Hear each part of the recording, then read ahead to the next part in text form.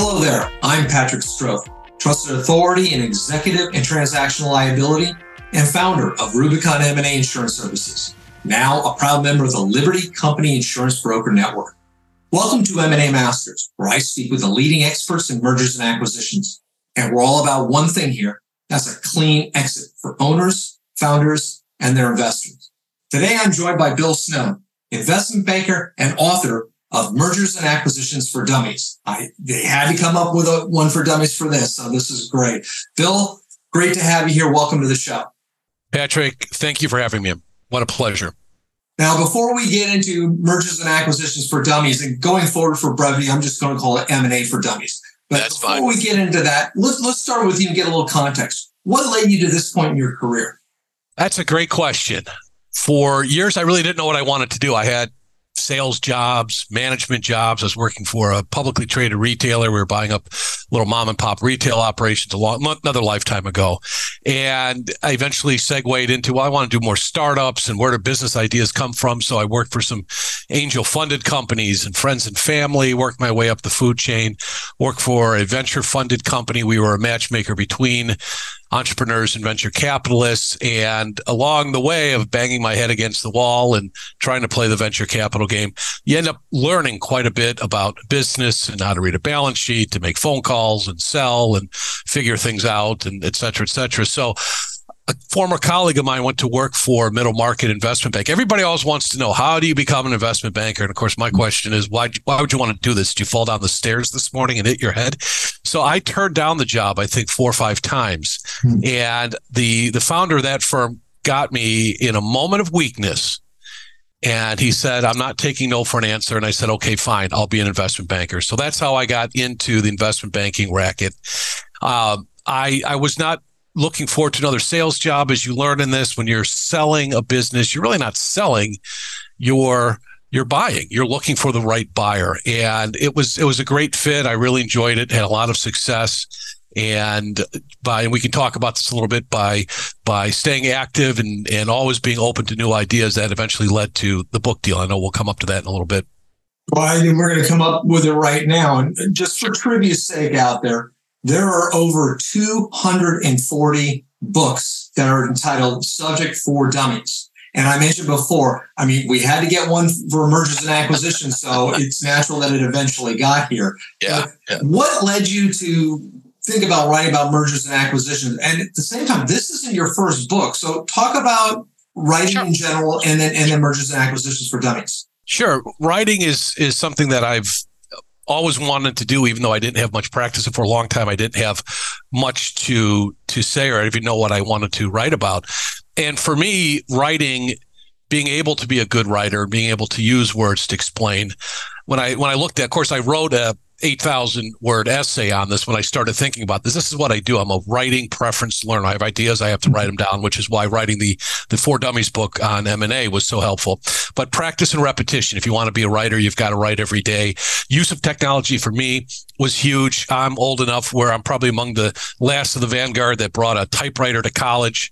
And by the time I finished college, 4 years later, I was in the computer lab and using WordPerfect and so forth. But back in the day when you had to write longhand and then try and type it up, it was just too painful. So the technology finally caught up. That's helpful.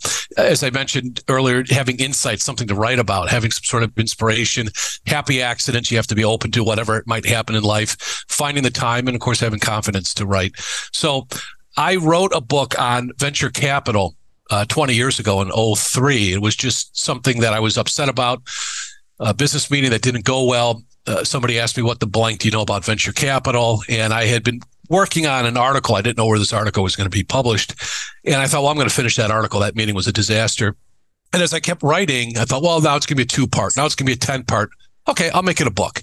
Oh, you know what? I'm going to be fancy. I'm going to weave a narration through this and have a lot of fun. So I just did that just for myself, I had a bee in a bonnet, so to speak. And I didn't know what to do with it. This is 2003. So I sent it out and all kinds of people forwarded it. And I was a mini viral hit before viral hit was a thing. And I remember thinking, if I knew what I was doing, I could do something here, because I was being contacted by venture capital firms and with a lot of thank yous and good ideas, bad ideas, all kinds of people. A few years later, this is when I morphed into middle market investment banking after I wisely turned down the job 4 or 5 times and was really enjoying that, doing well. Wiley Publishing contacted me to write a book.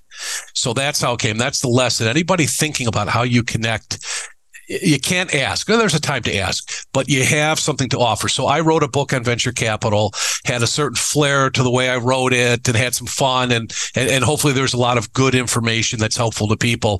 So Wiley found me. They wanted to do LBOs for dummies, and I thought, yeah, I'll do it. And I thought, well, what's an LBO? Leveraged buyout. That's just a form of using debt. It's a financing tool. Okay, that's good. Can I really write a book? I don't know. And I said, who would buy that? And they said, those guys on Wall Street who do those billion-dollar deals. And I said, well, there's 6 of them, right? And I'm not going to teach those guys anything. And I started thinking, let's broaden this a little bit. Instead of just financing, one angle of financing, how about the whole process? And it hit me right there. M&A for dummies, mergers and acquisitions for dummies. And they said, that's a stupid idea, Bill. Who would buy such a stupid book? And I said, I don't know, tens of thousands, hundreds of thousands, business owners, students, I don't know. And they said, that's a stupid idea. So the whole thing came to a crashing halt. We already negotiated a contract, by the way.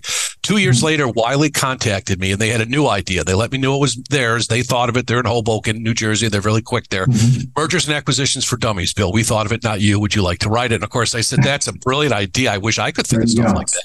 So I'm exaggerating a little bit, really not that much. So I talk about happy accidents. That was a happy accident, being contacted. If I would have put together a plan for that to happen, never would have happened. But I had demonstrated skill and ability, both in terms of knowledge and writing ability, and through a happy accident, publisher contacted me. So that was written in 10, published in 11, and 12 years later, they contacted me again. And we just released a couple months ago the second edition of the book. May 31st, it came out. Well, and the thing about these, books for dummies is it's kind of a how-to. So for the do-it-yourselfers out there, it's a starting point for them to see how they can get that. And what's nice is where you were targeting now, you're not targeting the billion-dollar deals. You're looking in a marketplace where we have owners and founders of lower middle market companies. So there's a huge wealth of companies out there that are available to be sold. And conversely, there are a lot more buyers than there were years ago, because you've got search funders who are just individuals looking to buy something. You have private equity on a slightly upstream. You've got independent sponsors. And so you've got a lot of players in this. And, inexperienced and some with experience, what can they get from M&A for dummies? Yeah, that's a great question. What the book lays out is a process, step-by-step process is part of the book. And it's peppered with a lot of other things: how to negotiate, how to structure deals, due diligence, how to put the materials together, how to review the materials. All the things that go along with buying or selling a business are in that book. I would recommend anybody with a business hire a capable advisor to help them with the book. They can do it themselves. I think that would be a foolish thing to do. When you work with a capable investment banker, we act as what? A buffer. We're between the seller and the buyer. Sometimes the seller is upset, venting. Okay, we can be a shoulder to cry on, and then be able to pass along that message in maybe a little more professional manner to the buyer without blowing up the deal. Full-time focus, investment bankers, that's what we do. A business owner trying to sell the business, they have a full-time job running the company. If they try to do both, they just start running out of time. Emotions, we can keep emotions out of it. Somebody who's close to the business, making all the decisions, knows all the good things and all the mistakes, all the embarrassing things that happened. They might get emotional. It might be a third rail that someone's touching. Well, we are an arm's length away, so that's very helpful. We tend to be prepared. We know what's going to happen next. We frame the discussion. So in other words, we, as much as possible, we want to be proactive. Somebody who hasn't done this before is going to be reactive to the buyer. They're going to be constantly reacting to what somebody else is doing. We, as much as possible, when we're selling, want to be proactive and get the buyers to react to us. We've got confidentiality. So if we are representing a seller, we can contact the buyers without letting them know that company ABC is for sale. If somebody calls from company ABC and says, "Hi, I've got a company, I'm not going to tell you my name," you can figure it out who's calling. So those are some of the reasons why you'd want to work with an investment banker when you're selling your business. I sincerely believe that where comfort is because, particularly on the sell side, sellers, it's not that they're naive. They're just inexperienced in the process. And I think if somebody were to give them the game plan, saying, look, here's the process, here's some things to expect. There may be some surprises along the way, but let's lay out how the path should look and then go from there. And I think that's a great way where they don't have to do it themselves. At least they can see things coming, and a capable investment banker or sell-side advisor is going to hold their hand, shepherd them through, and actually save them not only time and money, but just wear and tear on their soul. Because if you're in an area that's unfamiliar, you're going to worry, particularly because you just don't want to get it wrong. You've got legacy issues, family issues, other obligations out there. Absolutely. Yeah. When we spoke, one of the things, because I asked a lot of my guests, what separates you from all the other capable professionals out there? And one of the things that we talked about, not to steal your thunder, is that you really have a great keen eye for negotiations. And It was interesting how you pointed out to me, hey, let's see how your negotiations go with a prospective investment banker, because what's the lesson you told me? The way your investment banker negotiates with you when you're putting the agreement together is how that person will negotiate for you. And the trick there is ask for a fee agreement, cut the fees to the bone. I'm prepared to work on this basis. And if somebody accepts that lowball offer, don't hire them, because when the going gets tough in your deal, buyers trying to retrade or do something to lower the price, if that investment banker folded like a house of cards when you put a little bit of pressure, guess what they're going to do when you have a much bigger transaction, the value of the entire company, they're going to fold as well. Negotiating is a key part. People think it's pounding the table, think it's bluffing, things like that. It's not that. If you bluff, you're going to get found out. If you pound the table, lie in the sand, all that kind of stuff, people just walk away. The key lesson is you have to be able to read the strength of your hand in comparison to the other table. So if you've got, it's like playing cards.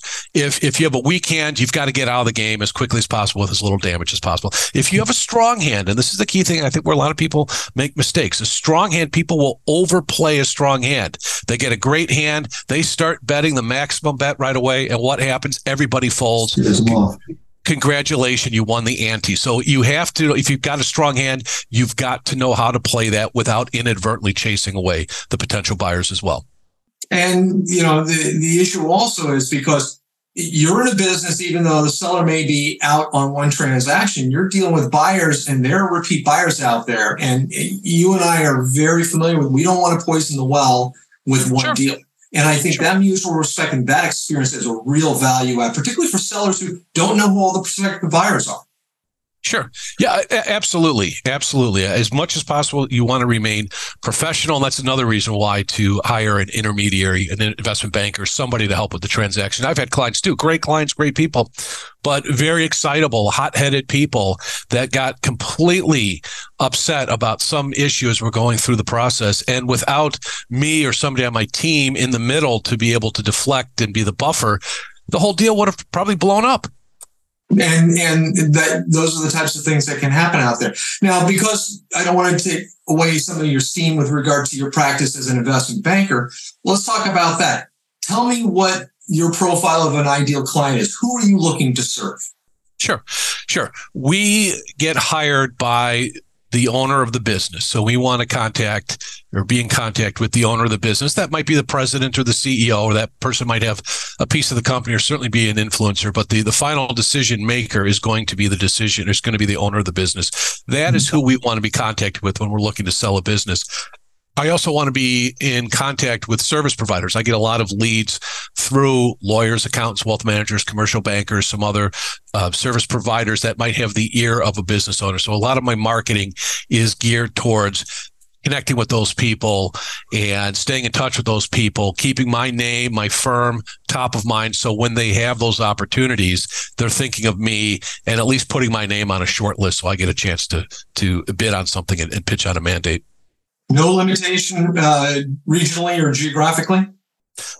Well, I'm in Chicago, so a lot of my clients, a lot of the work is in the Midwest, although we've had clients from coast to coast, and that's not an issue as well.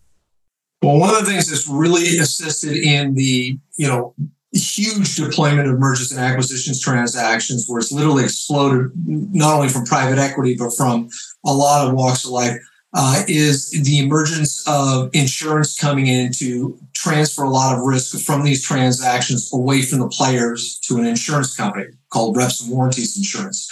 I'm just curious, Bill, from your perspective, good, bad, or indifferent, what's been your experience with reps and warranties insurance? Yeah, that's something we're starting to see more of. I can't say I'm going to be the expert. I have to lean on you, Patrick. So when we have that, I'll be in touch with you for the specifics. But the pricing has certainly come down where being able to ensure the reps and warranties, the promises that the seller makes with an insurance product, and then that premium is paid by the buyer. Sometimes they split it. That can make sense. So instead of putting, say, 10% of the proceeds, you might put a smaller piece, and you know the numbers, what, half a point or something like that, in escrow. So there's a lot more money that the seller gets at close. And then they have to ask, well, is this worth spending some money on a premium to get this money? Or am I just going to wait, 12 months, 18 months to get the money? And it's up to them. But it's a great product. We're seeing that a lot more. And you know better than me, the pricing is coming down where some of these smaller transactions, it starts to make sense, where a few years ago, it didn't make sense for smaller transactions. Yeah, the traditional, they're called buy-side rep and warranty policies, where the buyer is the policyholder. Involved a great deal of underwriting, the buyer's diligence. It required an underwriting fee of between $40,000 and $50,000 just to get the research done on the policy. And the policies are, quite frankly, they're 6 and 7 figure premium items, but they're designed for $100 million plus deals. Now, the market has come down to entertain risks at 50 million, 40 million. They're beginning to come down there. Where I'm beginning to reach out to investment bankers like you and sell-side advisors is, what do you do about deals where owners and founders have a company that's valued between $1 million and $25 million? What do they do? And there's a new program out there. It's a sell-side policy where the seller is the policyholder. It's triggered when the seller gets a demand from the buyer of a breach. Seller reports it to the carrier. Carrier pays the buyer. It's a sell-side rep and warranty policy called Transaction Liability Private Enterprise, TLPE. What's great about this, it requires minimum time for underwriting. It's a cost of between $15,000 and $20,000 per $1 million in limits. You can get a TLPE policy for your company that's less than an underwriting fee on larger ones. And what's nice is it's a great way to transfer risks, because there are a lot of sellers out there that, you know what, $1 million is a lot of money to lose. And if they can get some kind of protection from there, that's why we want to have it out there. So we're very proud that, the market is dynamic and coming in to fill new needs. And so that's what we're looking to do, is come into that sub $30 million space with that area. Well, Bill, 2023 started off slow, at least by my expectations. A lot of other people, as I talk to, think the same thing. Now we're midway through the year. What trends do you see going forward? Yeah, that's a great question that comes up all the time. People are always looking to time the market. And when's the right time to go to market? Because they want to sell, of course, at the maximum price. I'm reminded of a friend in college who would go through all the charts of stocks in the books when we actually had textbooks before everything was on computers. And he would always pick the stock at the lowest point and say, wouldn't it be great if we would have bought then? And he'd pick the absolute highest point, and I want to sell there. And I'd always tell him, that's never going to happen. Just be happy with the profit. So timing the market is near impossible. The focus on business owners, what they should focus on is the company, because the underlying fundamental in M&A is microeconomic. Yeah, the greater economy certainly can have an impact on terms of valuations, but the demand from buyers, as you mentioned earlier, is high, remains high, whether it's an individual looking to buy a company, the search funds, private equity firms, corporate buyers, et cetera, it's family offices. The amount of buyers, everybody and their mother wants to buy a company. Bringing a good company to market is difficult. And I think that the low interest rate environment of the last decade and a half, roughly until recently, has been very devastating. I mean, you talk to anybody on a fixed income, talk to them about the returns they're getting. And so business owners, have been looking at, well, let's see, maybe it's time to sell the business. Let's see what happens. Okay, maybe I get a little bit more valuation. That's nice. 3 people show up at the closing, the buyer, the seller, and Uncle Sam. Uncle Sam's going to take somewhere around a third. So you're left with some money after you pay off the bank, after you pay the investment banker, the lawyer, maybe some other people. What are you left with? 50%, something like that. I've got to now live the rest of my life on that. Okay, I'm not going to put it in the stock market because I don't want to put principal at risk. I need income. I need to find something that is generating income. Let's see here. Fixed income is paying what? 0.5 point? Forget it. I'm going to keep my money. I'll keep my capital in the business, clip a coupon, and keep getting my income that way. I'll hire a president, a GM, somebody to run the business, and I will keep my money there because I can get a higher return without having to pay all those taxes by keeping my money in the business. So I think hopefully what will happen with higher interest rates, you can get a higher, not I hope, you can now get a higher rate of return on a fixed income product. Will that bring more people into the market? Okay, now I can get a reasonable return without putting principal unduly at risk. I think that will happen. People, you have to keep in mind that M&A, as I've said, is sell side. Okay.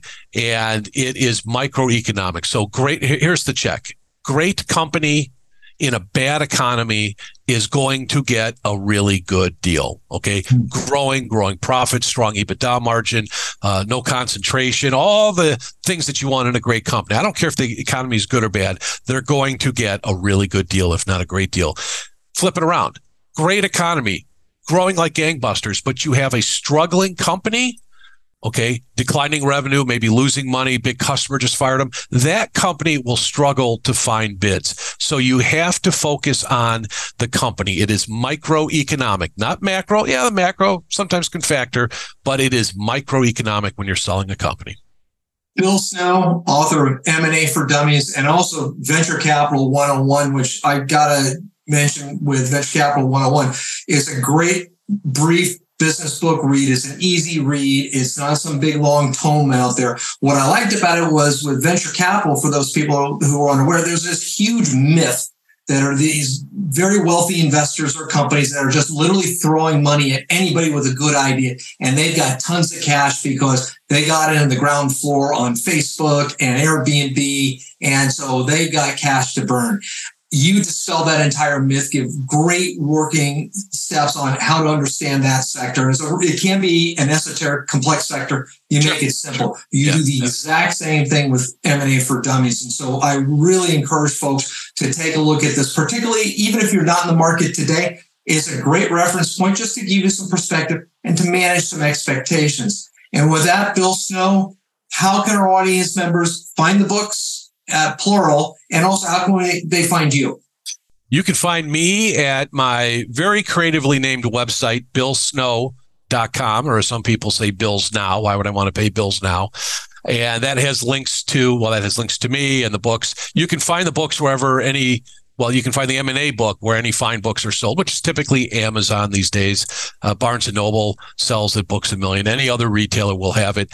The ebook, so Venture Capital 101 was self-published. That's on Amazon. So you can go to Amazon and find Venture Capital 101 as well. If you need more than an hour to read that book, see a doctor.